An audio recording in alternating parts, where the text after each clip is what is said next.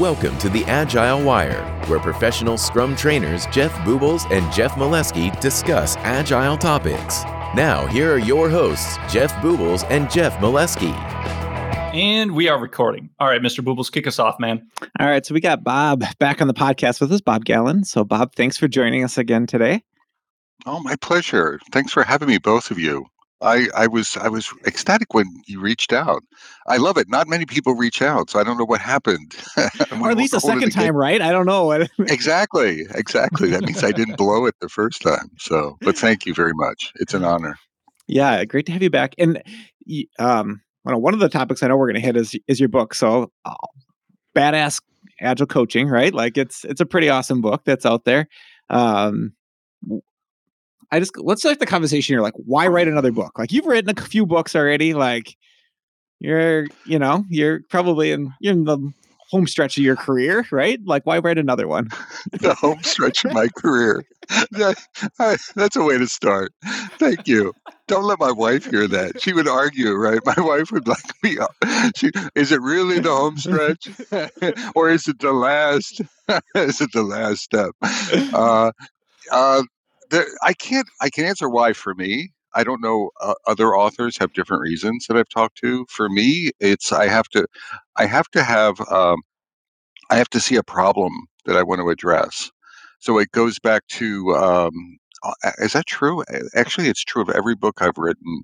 I saw a situation that really bugged me. So when I say a problem, it's a challenge in the space that I'm working, either in the company, but more so in like software engineering or in Agile. And I see something that kind of bugs me, and it drives energy. The product owner book was like that. When I wrote the first edition of the product owner book, I started writing it around 2007, maybe, and there was no guidance for product ownership back there, like none. Well, I mean, a half Very a page little, or right? something. Yeah. So product owners were like struggling out in the real world, and I was a VP or something in a company, and the product owners were struggling in the company, and I'm like, crap, we need to do something. So I thought, well, let's start writing something down. Let's whatever I can do to help the profession in that space. So that's what drives me. Now, having some stories to tell, experience is another thing, but having some passion that there's a problem to help people with, and that's what drove me with Agile coaching. I was even a little bit more fired up about coaching because there's a lot of different opinions about what Agile coaching is in the universe and what it isn't.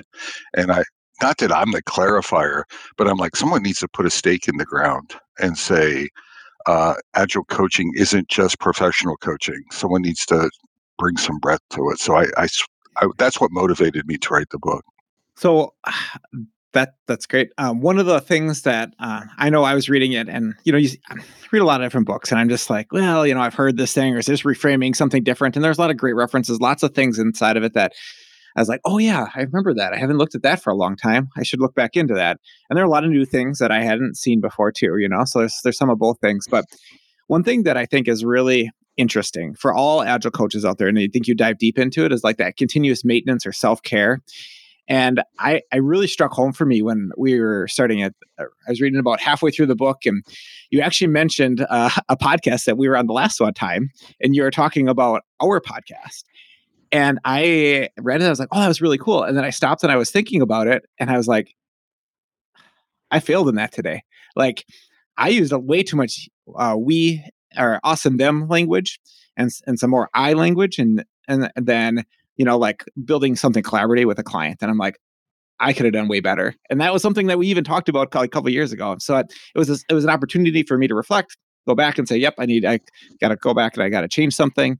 And so it just, I don't know, any book that makes me stop, think, reflect, and hopefully improve. That's what I hope long term.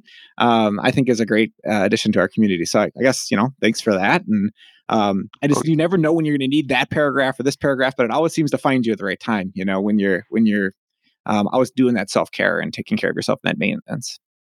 Thank you for that. I forget when exactly we talked, but a few years ago I had a stroke. I had a mini stroke, a mini event in my life. And I was burning the candle at both ends. I was flying too much. I was coaching too much. I was greedy too much. So it was like, I was a little out of control. My heart was in the right place, but I was a little out of control, and it caused me to reset. And since then, and I'm not perfect at all. I'm not a role model, but work-life balance or self-care. I really focused on self-care, really being conscious of it. The other part of it, Jeff, is, and this is something that bugs me, a lot of coaches will coach people for self-care, or they'll coach people for balance or whip limits or something, but then they don't do it. Mm-hmm.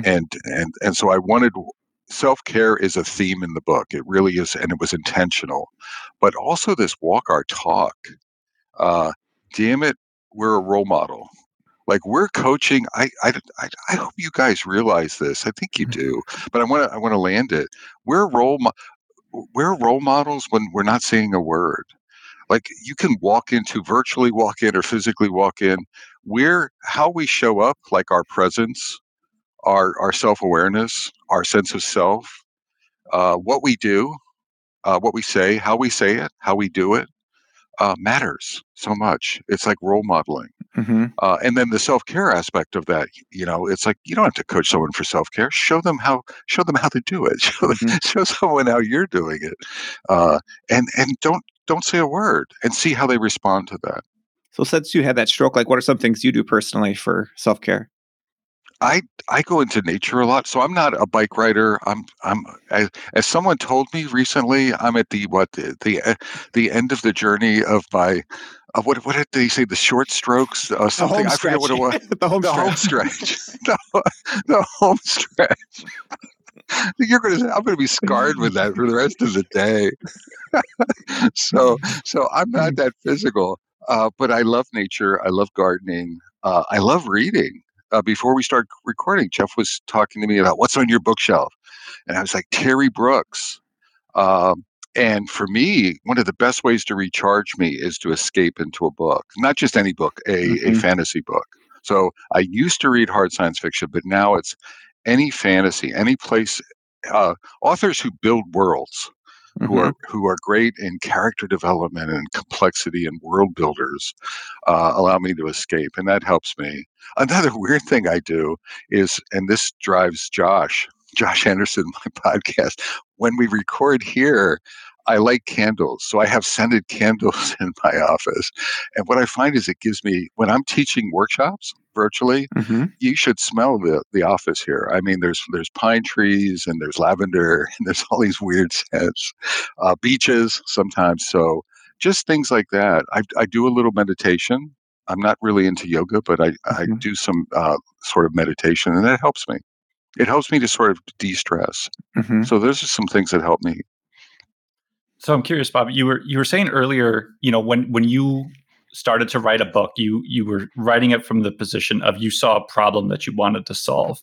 And I'm kind of curious, in the things that you were just talking about now, and you had mentioned, some coaches only coach on the self-improvement area. What was the problem that you were trying to solve with this book that you wrote? I've seen, and it's not, and I'm not trying to, let me reframe, I'm trying to add to it. I don't know if I solved the product owner dilemma with the product owner book, and I don't know if I've solved anything in the coaching space, but one of the things I was trying to do, I saw a lot of one-trick ponies, and I've written about this. So one thing that I saw that bugged me is coaches that had one coaching stance that they would fall into. I'll pick on the professional coaching stance.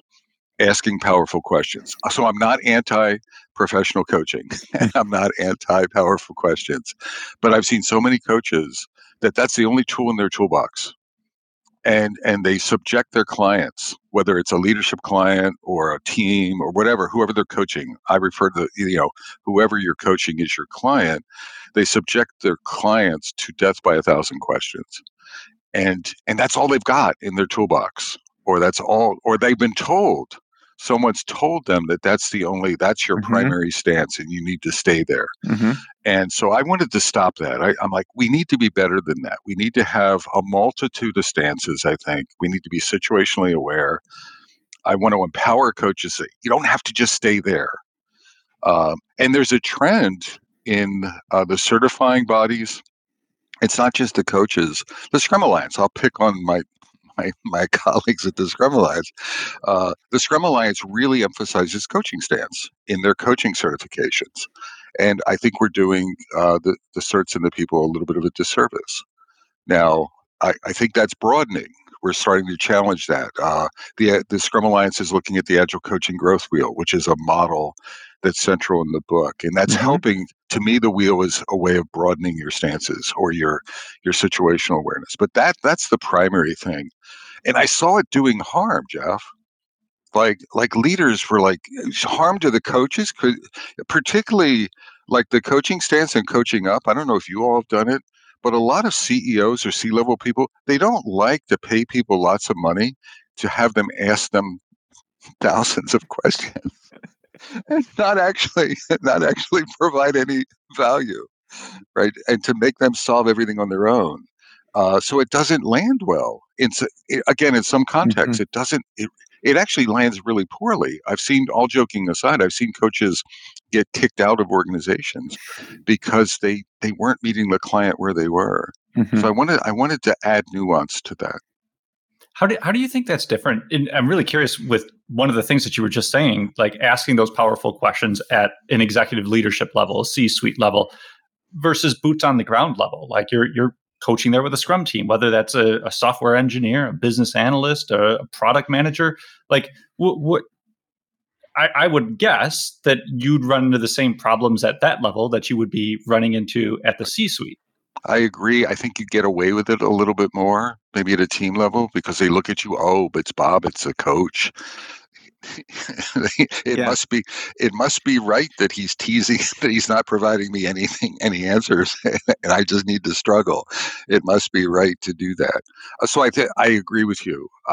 I think any coach needs to have this situational awareness. Like, we're in the service to the client. What are some of the premises?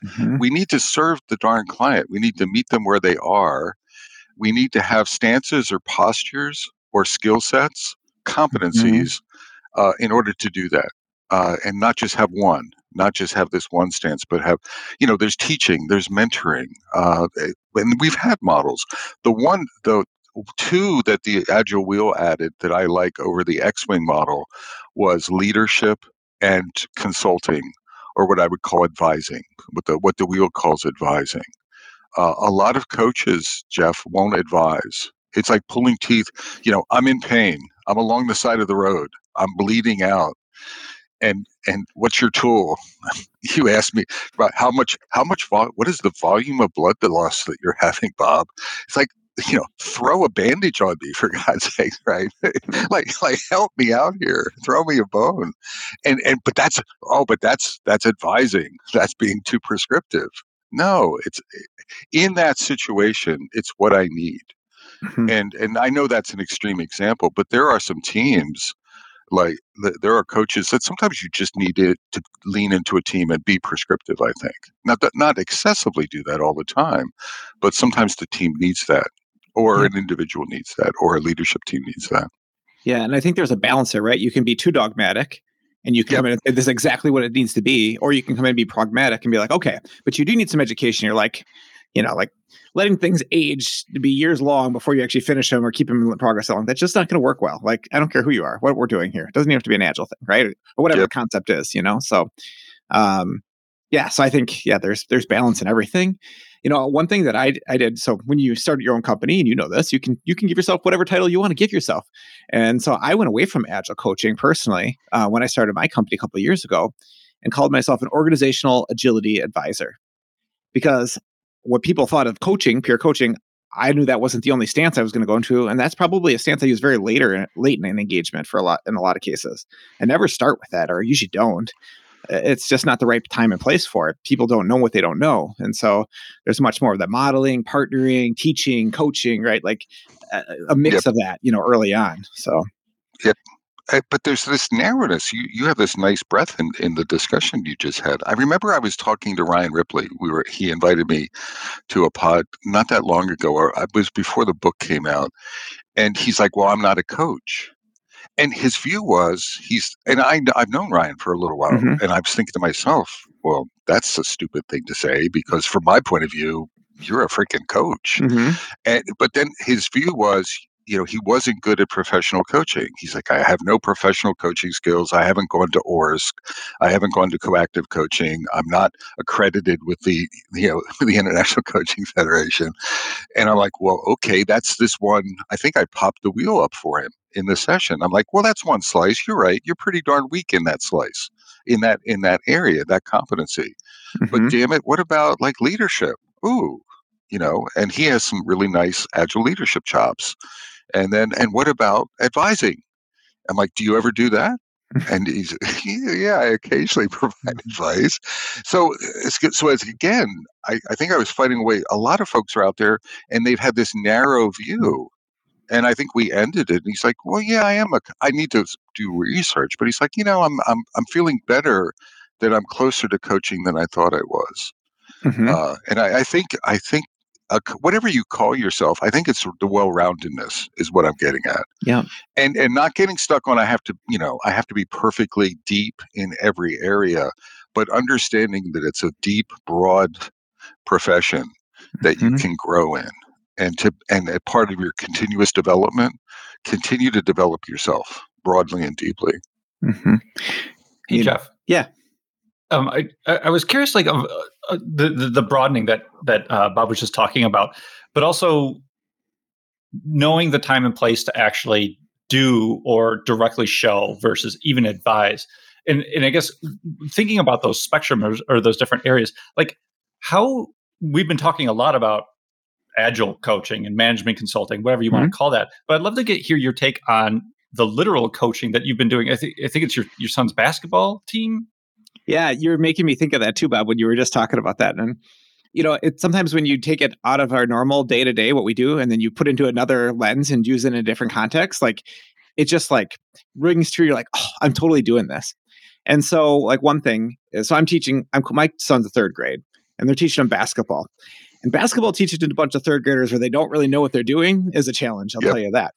And so, like, I tried more of a coaching, not like more of a coaching. Like, I were to teach it. I'm going to give sets of these drills. You're going to do these things, and that wasn't working. So I had to pivot real quick, and one thing. Like, I had to do a lot of modeling. So I got a couple of the dads actually to come out and actually like run against them so they can understand like when you do this, this is the next thing. When the defense does Yep. this is what you can coach them in the moment on the movements, right? Like they have to. It's almost like pairing is what it was almost like when you were doing it. And I had to switch and do that early on because they just weren't getting it by just saying, "Hey, just go run this drill and you just got to get open. Go set a pick over there." Do that. They're like, "What the heck's a pick?" Like, what do you Exactly. mean?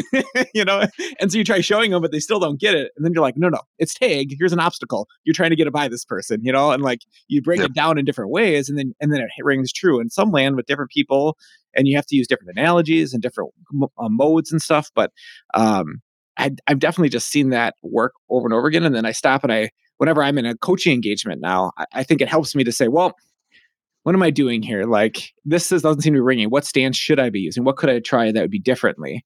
And very close to like with the third graders, it's like, well, this isn't working. What else can I use? I call it. I learned this in ORSC, my ORSC training, or it's organizational relationship systems coaching. It's a formal coaching program, and they talk about dancing with the client. And it's a nice metaphor, but it's Mm-hmm. really hard. And part of it, what's tied to it, is being present with your client, like being present with your team, and thinking what's working, what's not working. This isn't working. I need to switch. And a lot of folks, if they're not dancing, again the one the one trick pony would never switch. Mm-hmm. But it's like you're switching. Oh, let me try this. Oh, I see. The lights are going. I'm training them, but they're not getting it. Maybe modeling, like you switched from, let's say, teaching to modeling, Mm-hmm. and because it was sort of very close knit showing. Well, there was reasons you did that. You didn't Yep. just flip a coin. Right. You were sort of looking at the situation in real time in your head. And I think there's an artfulness to it, right? There's a staying presentness to it of dancing, with your client. It's funny, Jeff. I wanted to share my editor for the book is Deanna Burkhart, And I've had her, she's been my primary editor for a few books. And we know each other. We get along pretty well. We don't know each other deeply. But as she was editing the book, she was having situations in her business and with her children. And she was using, and she would report, she's like, boy, that really worked, right? She's like, or that didn't work. And she was giving me feedback. And I'm like, that's not editorial feedback. That's usage. What do you, and she's like, yeah, I tried this with and she was doing it on her husband, right? So it was like she was trying these different things and giving me really great feedback all along the process. And she grew, her awareness grew in reading, not from the book, but just in thinking, right? And reflecting on some of the tools and the techniques from the book. Mm-hmm. Yeah, one of the techniques I really liked from the book, you do some of it, but sometimes you struggle at it, was the chess analogy on like a coaching session. And so you talk about like the opening moves, the middle game, and then the end game. And so I know I get personal relationships with a lot of people I'm coaching, and the opening game can sometimes get into like, okay, where are we going with this? Like, we're now in the middle game already, and like we didn't set like a direction. Yep. And I got to get better at that, like, and so having that kind of language, I guess, just helped me be like, yep, I need to be more firm on this. We can have the socialization, but I got to get to the opening game real quick after that, to make sure I know where I'm going here. Absolutely. I mean, one of the things that firmed up for me is I was a lazy coach. I'm not a great role model. I'm probably not the best role model, but I would sort of wing it. I mean, I had the coaching arc in my head, but I wouldn't plan, for example. One of the areas that I was weak in is establishing sort of what are our goals for this coaching session? Like entering properly and making it the client's agenda, not my agenda. Mm-hmm. And if the client didn't have something, I would, one of the mistakes I would always make, and I still find myself doing this, and I have to stop myself, is that the client doesn't have something, I always have something to offer. It's like, because I know where you should be going, even if you don't know where you should be going. So here, I'll offer you my agenda, and it's my agenda, right? And I shouldn't be doing that. It's really forcing or encouraging the client have an agenda, and then that lands the arc as well, because now we can confirm, or we can check in on how did this conversation align with your agenda. So that's like the opening, that sort of bookends, if you will, right, on that. And that helps me. I was lazy with that for years. I got away with it, but it's really sharpened my coaching and sort of the impact of the coaching as well. Mm-hmm. Yeah, I would always start off real strong with that with a client. And then after a while, it would tend to fade a little bit because they'd be like, oh, here and now, this is my problem I'm dealing with today or this week. And instead of being more, I don't know, like a roadmap, like you talked about actually with Josh on the last podcast that you guys were talking about, like, it seemed like we lose direction a little bit. And sometimes then we'd veer around. And it's like, well, we should be a little more focused on this. It shouldn't just be like, I'm not your manager. Like, you don't have to report things to me. And it would take a while to like get through some of that fluff to be like, all right, what are we really working on here? And how do you need me to show up? And what are we trying to get out of this? So I think that language just helped, and it helped center me. Stuff you start doing, but then you're like, I need more focus here, and so that's I mean, you'll find that in the ICF and the professional coaching, they, so I want to give a nod to them. I'm not right in agile coaching. It's a stance, but the discipline of ICF coaching emphasizes what we're talking about. I mean, you couldn't get away with it, So if you were having a master coach guide you, it would be like, if you tried to get lazy at any point in time, the hammer's going to come down. I mean, quietly offline, right? As you get feedback for your coaching sessions, because you gain experience, but there's some things that they're just really sharp on, and it's because it's important, right? Like establishing the client's agenda, closing it. So sort of the dynamics of that, no matter how well you know them, even if you're, related to them, you need to establish those boundaries. Yep.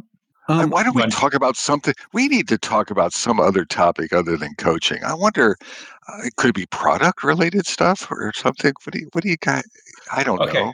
So I've been waiting to chime in with this, Bob. So we talked beforehand. I have not yet read the book. My career is going in a different direction. So I've been very focused on, if I've got free time and I'm reading books, it's generally on product management.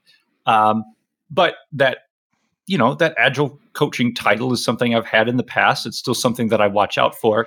But what I'm curious about is, what's in it for me, Bob? Like, why should I care about badass agile coaching, and what should I be looking to get from a read like that? So it's not just, let me correct you, because you're a product owner and you can handle this, it's extraordinarily badass agile coaching. So there's Don't badass. undersell it. Now I'm expecting extraordinary stuff coming out of this, Bob. So then we're at a level, we're at a meta level, beyond, Jeff, in all seriousness, and it's not a product discussion. One of them is, I'm kicking myself. So the book's been out for 6 weeks, 6 to 8 weeks, or whatever it is. And this happens to be inevitably. And I'm like, damn it, I blew it. In the product owner book, like one of the editions I have this 4 quadrants thing that I talk about, and I didn't emphasize it in the book. And I'm like, and like a month later, I'm like, oh crap, I should have, I formalized it, and I'm like, I missed my window. And this time, I I I talk about I think about agile coaching, and I'm like, the title sort of says this book is only for people who are doing agile coaching, and that's not the point. I actually wish I would have changed the title a little bit or added some flair. I think, let's pick on leaders. I think leaders are Mhm. coaches. Mhm. Whether they like it or not, whether they accept it or not, I don't really care. You should have chops in coaching. You should have presence. You should have the ability to land an arc. You should have the ability to listen effectively, right? You should have client, not your agenda. I don't care if you're the grandest poobah on the planet. You should have the ability to have those coaching conversations with people in your organization, not just people that report to you, peers. And now let's take it to another level. I think Scrum teams, right? Members of Scrum teams, whether you like it or not, I think you could become a more powerful, more high performance Scrum team if you're coaching each other. Now, it's not going to be formal. No one has business cards, I hope, with the label on it. But if there's an opportunity, like if you and I are on a Scrum team together and we're partners, and I'm doing something that I need you to have a crucial conversation with me, a coaching conversation with me, peer to peer. Uh, I want you to have the tools or the techniques or the tactics or the confidence. You should have the ability, the tactics to do that. So I think as a team, read the book. Is it high in your book, on the priority of your book list? I don't know. Maybe not. There's other things. I'd say product owners. Man, in a product owner world where you're negotiating, when you're navigating with stakeholders, when you're navigating with customers, I would hope that you're having coaching conversations. You are having coaching conversations all the time. You're navigating the alligator pits, and right, and you're trying to get prioritization out of folks. You're trying, like, their body language. What if someone's an introvert and they have a different agenda and they're not really communicating it well? You should have the ability to read them, to have the presence Mhm. to read that and to explore that with them. Look, have meta skills. The book talks about meta skills. I think the meta skills discussions in the book, and they're light, but they're really impactful. I think they would arm you. They would really affect the performance that you have as in product in that space. So I would like the book to be sort of coaching in Mhm. agile contexts would be a better, or we're all coaches. Like, suck it. Maybe this is a title. Suck it up and get over it, whether you like it or not. We're all coaches. So so this book maybe can help you to figure out what that looks like. Does that make sense? It does, and I think it just identified a pretty big blind spot that I have with things where I don't disassociate a job title with a skill set. And so when I see anything that's agile coach or even really coaching, I'm like, no, that's not me. Like I'm over here in product area, and that's where I focus. Whereas what you were just articulating was a toolbox Yeah. with a wrench and a hammer and a pliers and all of these other items that you just generically lumped into agile coaching. But that doesn't mean only the agile coach goes in and takes out the pliers from time to time and uses them. Whereas anybody in an organization may want to occasionally use the pliers, use the screwdriver, use the hammer, etc. I think I think I blew, not a major, I'm not beating myself up too much, but I do think there's this categorization that a lot of people have. And somewhere, I think I genericized it a little bit in the introduction of the book, but the covers and the titles are so important. And I probably could have broadened that view, if that makes sense. Now, what I'm going to try to do is write articles, and by talking to you guys about it, this has nothing to do with revenue. It has not. I don't care, right? It's go get a free copy, or ask me for a free copy of the book if you're in these situations. But it really makes a difference in the effectiveness of roles. And it's in the different roles, Jeff. If I was to prioritize the roles, I would say product owners, scrum masters, and leaders really need to sharpen their coaching chops in those roles for different reasons, but there's a lot of commonality in tools because of the dynamics of the roles and the impact it has towards high performance teams, right? And high performance results. So I'm curious, Bob, in your experience, where do you feel like most product managers are lacking? Gosh. And I'll give you one, Bob, if you want from a moment. I'll jump in to think about it. I think they're really lacking in the mentoring stance. Like, I don't see a lot of product owners mentoring other product owners. And I think that that's a gap in the industry. I think when we talked with Marty Kagan, even a few months ago, he called that out as something that he sees all the time too. And I guess I've been noticing even more and more with clients after he kind of pointed that out to us. So I'll throw that one out there as like that stance inside of the coaching, model, I think is really lacking in the product side. I was thinking about that as well, Jeff. And I'm curious, and I think we've talked about this in the past, but like the product manager is almost on an island for a lot of the stuff. Like, Bob, you were just using the example of I'm an engineer and I need to have a powerful conversation or a crucial conversation, with another team member. Like, there is that. I feel like that's a lot easier conversation to have when you are on a team, when you're working with one another. But if hypothetically you're on a Scrum team, there's one product owner, right? Like, who is that product owner going to go to get that mentorship or the guidance? Unless you're in a larger organization, maybe there are multiple. But so much of the time, I feel, even myself now, like I'm on an island. I'm doing all the product manager things that I need to do on my own in service to the delivery team that I'm working with.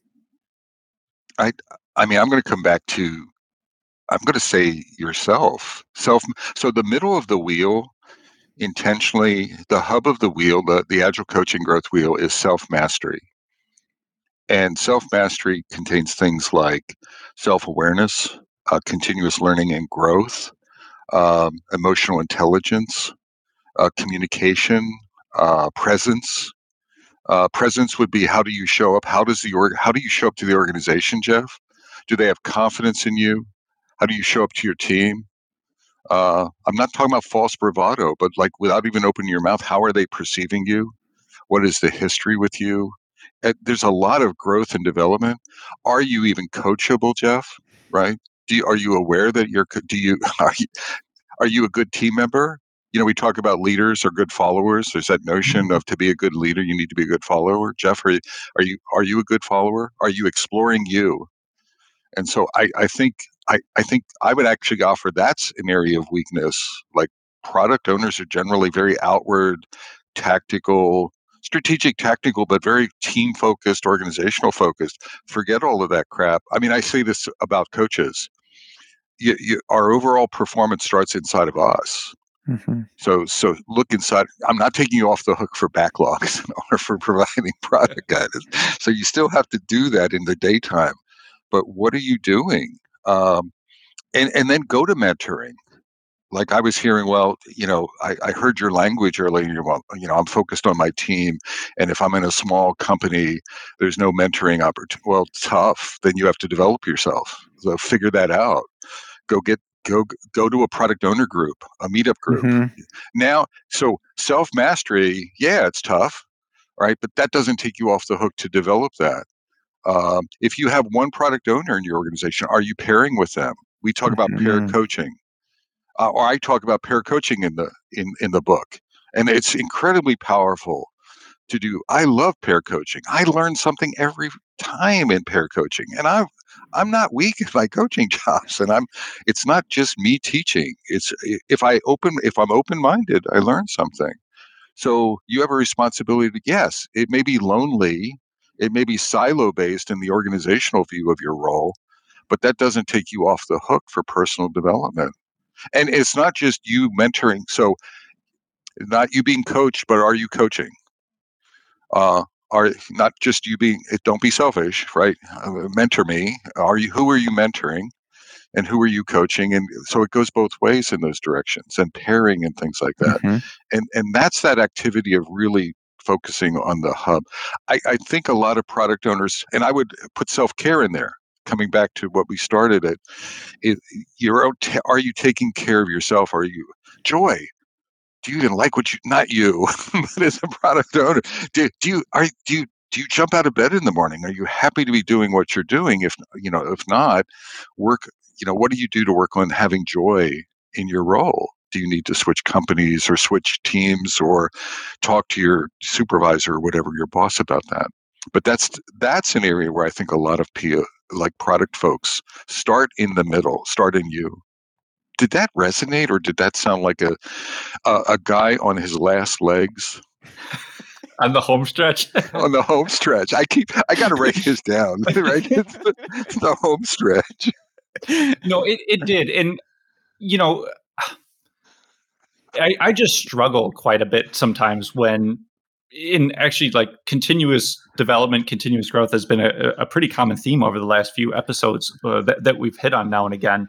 And maybe I just miss having those coaching opportunities where I had opportunities to work with another person, because I have been defaulting to more of the internal retrospective and just seeing, like, you mentioned, like, I read a lot, like 2 books a month is kind of my quota.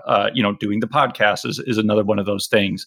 Blog posts, other people's podcasts, et cetera. Like, it's all in the gamut, but that's just like one type of learning for me. And I think maybe I've just kind of longed for the other type of actual interaction and human coaching versus doing it all myself. So I wanted to dive into the pairing thing a little bit. So Jeff and I used to pair a lot. So we used to be at an organization together. We paired a ton, and then we've gone different ways. And this podcast is one way we stay connected and keep our relationship close and stuff.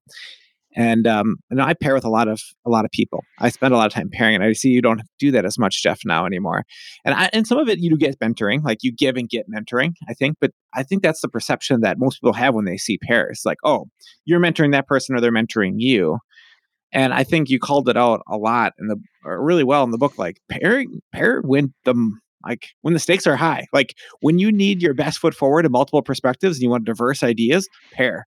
When you want like growth, pair. When you want when you're talking about new ideas and you need to figure something out, like pairing's gonna be good. Like thinking is something that, at least with a small group, can go up instead of one person. Like all the times when I'm pairing, there's things that emerge that would have never emerged on our own. And so I nudge out there to pair with somebody. I mean, it could be your scrum master if you're a product person. It could be another agile coach going together. It could be another person on the team, maybe the UX person, right? And the product owner pairing together. Like there's a skill there, right? Like it can be lots of different combinations. I think part of the problem, and I think we've maybe touched on this a little earlier in the podcast, is that we see ourselves inside of a specific role. I do a role inside of skills that we need on a team, and we're all the team is what matters, and the skills are things that multiple people can do, and we should all build them up. So coaching is a skill. I think back to your point from before, Bob. Like, and we want everyone on the team to have at least some level of coaching, and we might have some people that are really really good at it and can help other people grow in it, but they might not be good at everything else. And so Yep. I don't know. Just what are your thoughts on that? Like pairing and other than mentoring, and I guess just coaching everywhere, or thinking of it as a skill instead of as a I, role. I agree. I agree with everything you said. I think we can get stuck. I mean, to me, and it's not just the pairing and the events. I remember Sean Bradshaw as a coach that I work with at Synergy. We're sort of partners. We don't pair as often as I'd like, but we would pair with a client and we would powwow. So pairing isn't being, sort of glued at the hip. So I remember we'd go into a client in the morning and we'd have breakfast, or we'd go to the client's cafeteria and we'd sit there and we'd review the previous day and our strategy. So we'd look at what was our Mhm. coaching strategies? Why are they paying, what are they paying us for? What's happened so far? Then we would talk about what we had planned to do today. Where was he going to go? Where was I going to go? Where were we going to go together? And we would talk about, is that still Mhm. relevant? And very often we would change things. It's like, oh, you know what? I was talking to those leaders yesterday, Bob, and it sucked. And why don't we throw a different head at them? You're older. You've got what?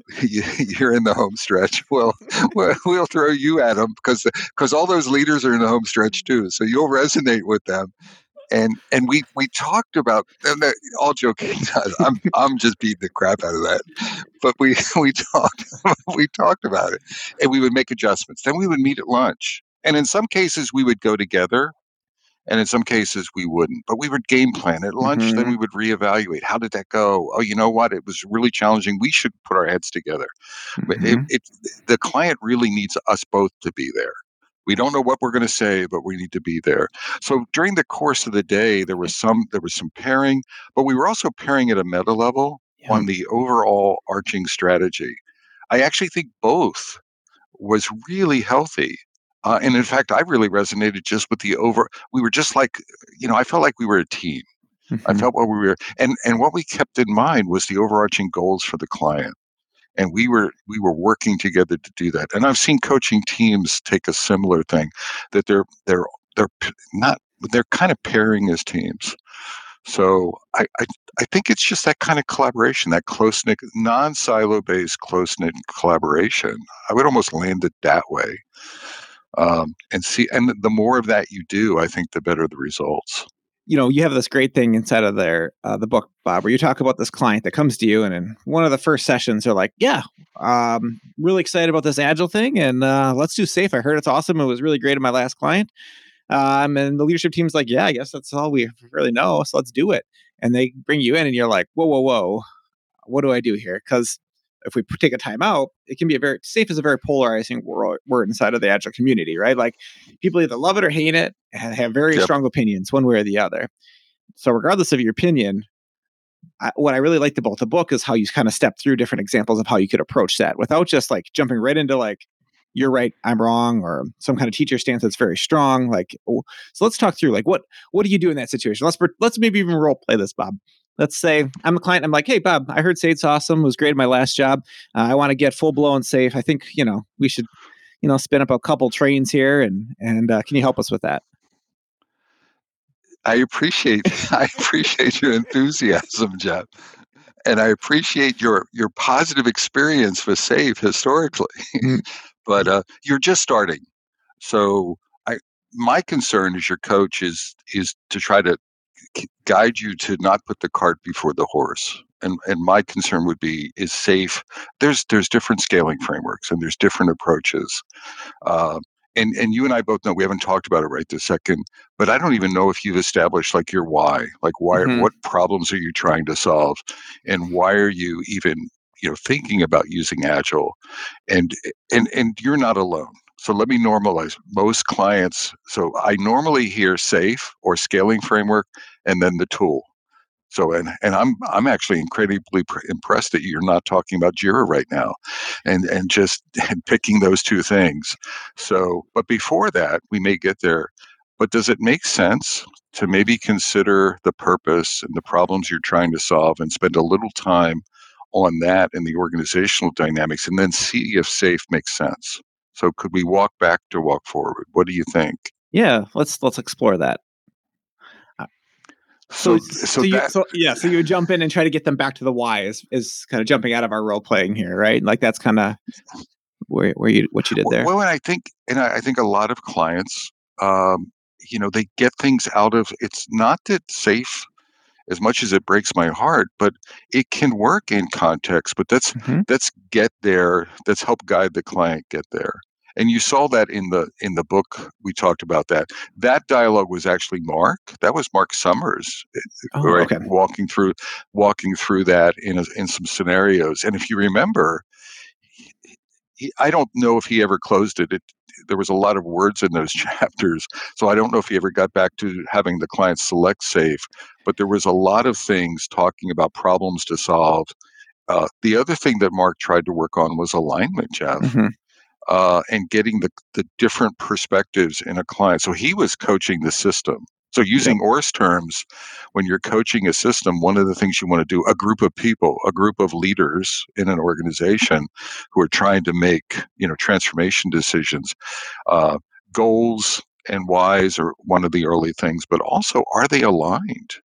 Like, are they all aligned on the problem that they're trying to solve? Are they all aligned on the why? Are they aligned on priorities and things? And he spent some time doing that, if you remember, before. So doing that pre-work, and it's not telling them, it's facilitating them discovering what those things are organizationally.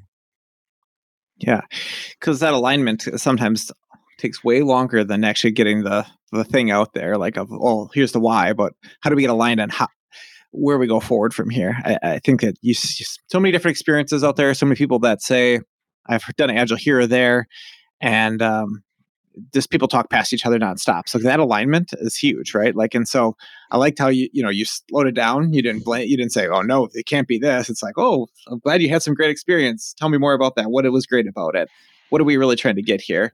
I think when you do that and you back up a little bit, you find out that a lot more people are more aligned than you think they are. They find out that they're more aligned than they think. That they might think they're in totally different ends of a spectrum here, but you often find they're exactly on the same page. And so it's just how we get there. Then after that, I went through this entire ORSC series, and it was 5 classes and then a 9-month cohort where we practiced coaching.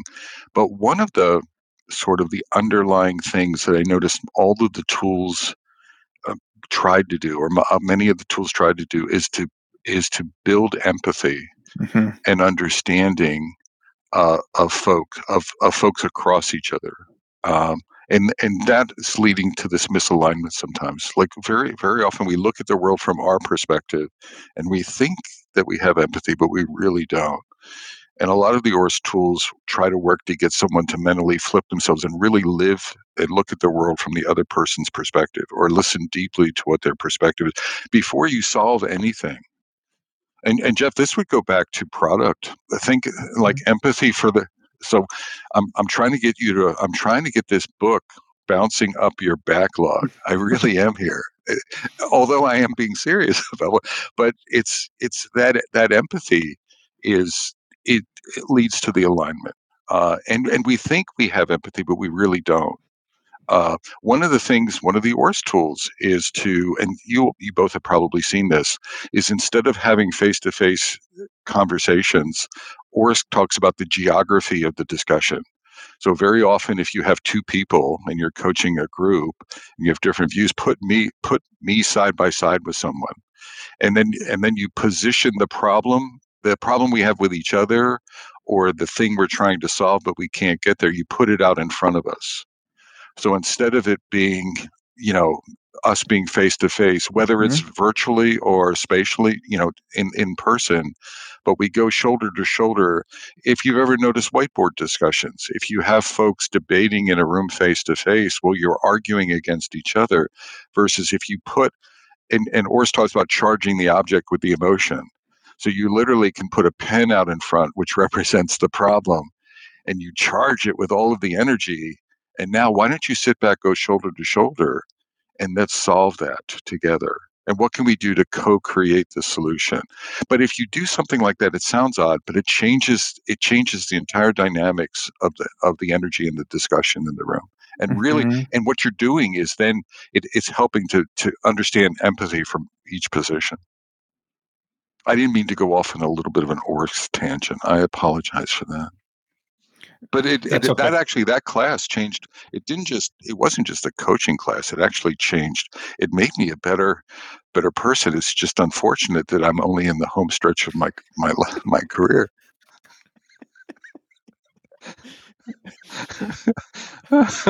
Yeah. Too bad you didn't learn that sooner, I guess. I wish I had more time to get an ROI on that investment. Can I share with you guys a story of my wife real quick? Yeah. Would you mind? Yeah, go for So it. I was talking to my wife before I paid for Orsk. So Orsk was tens of thousands of dollars, and I paid for it in advance. And I really decided, I didn't ask my product owner wife, and I'm an independent consultant, so I really didn't engage the PO very well. And I sort of made the commitment to it. And then I did the damage control afterwards. And I was talking to my PO, and she's like, "You're taking a coaching class." And I'm like, "Yeah, I'm really excited about it." She's like, "Isn't that what you do?" "Yeah." "And you've done that for like 20 plus years, right?" "Yeah." And she said, "Do you really think you'll have the time to recoup the ROI of it?" And I was like, "So you're saying, I'm in the the home stretch of my career, and I may not recoup it, right?" And, and, and I don't know, but I just burst out laughing. I'm like, "Hun, I have no idea. You're right. I may not last tomorrow, but let's give it. But I've already paid for it, so let's give it the good old college try."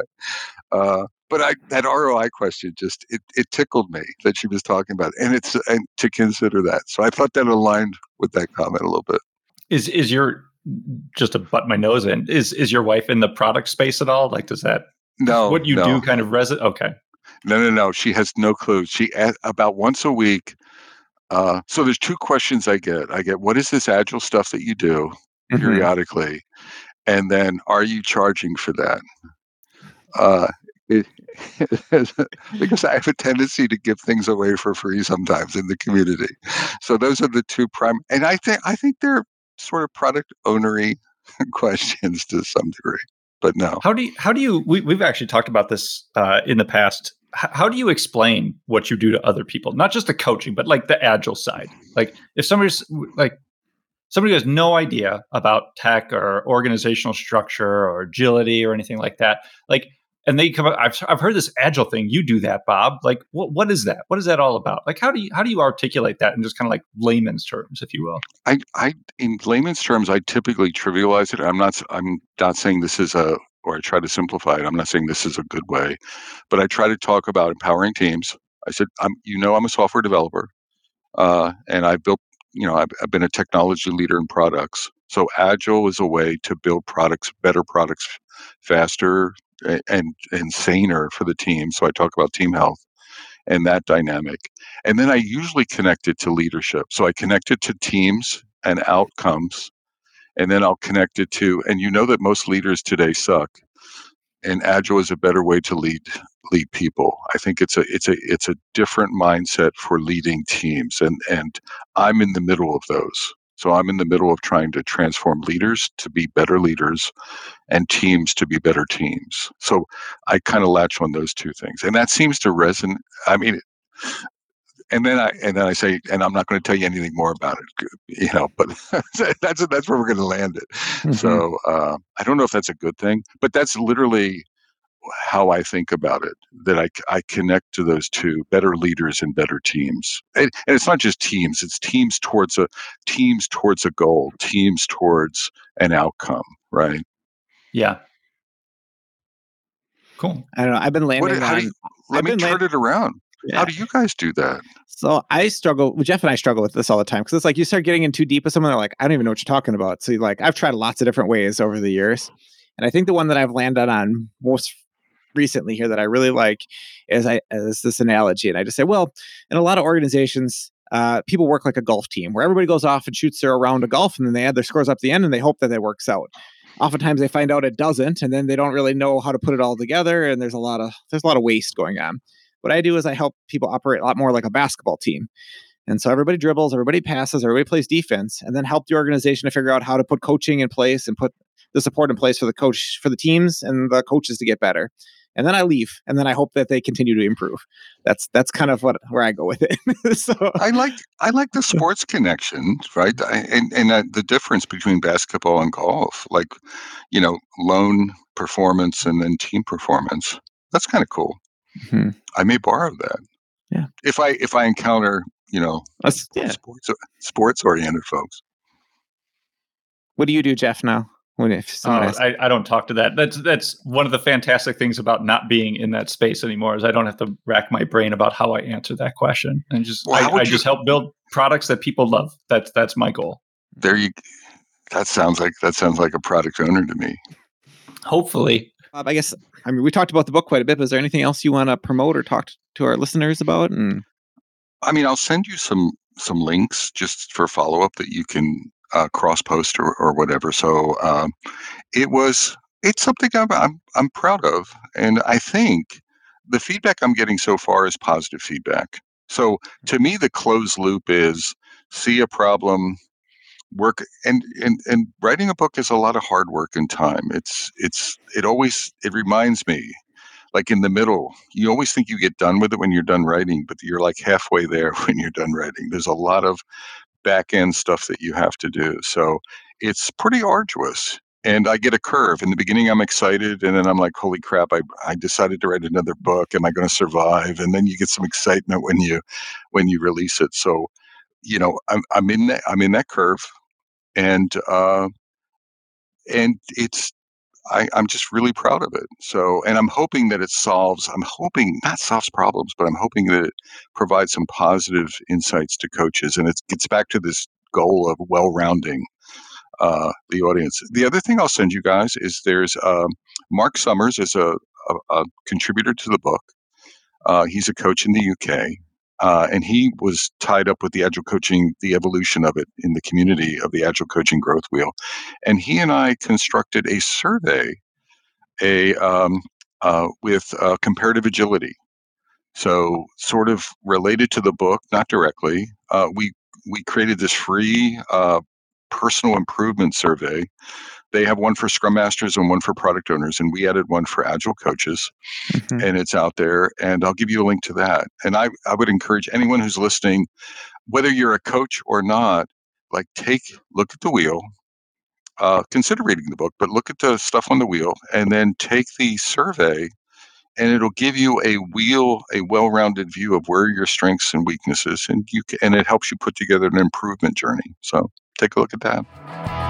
Thank you for listening to the Agile Wire. We are consistently inspecting and adapting ourselves. We would appreciate feedback at feedback@theagilewire.com or on iTunes, Spotify, or Google Play Store. See you next time.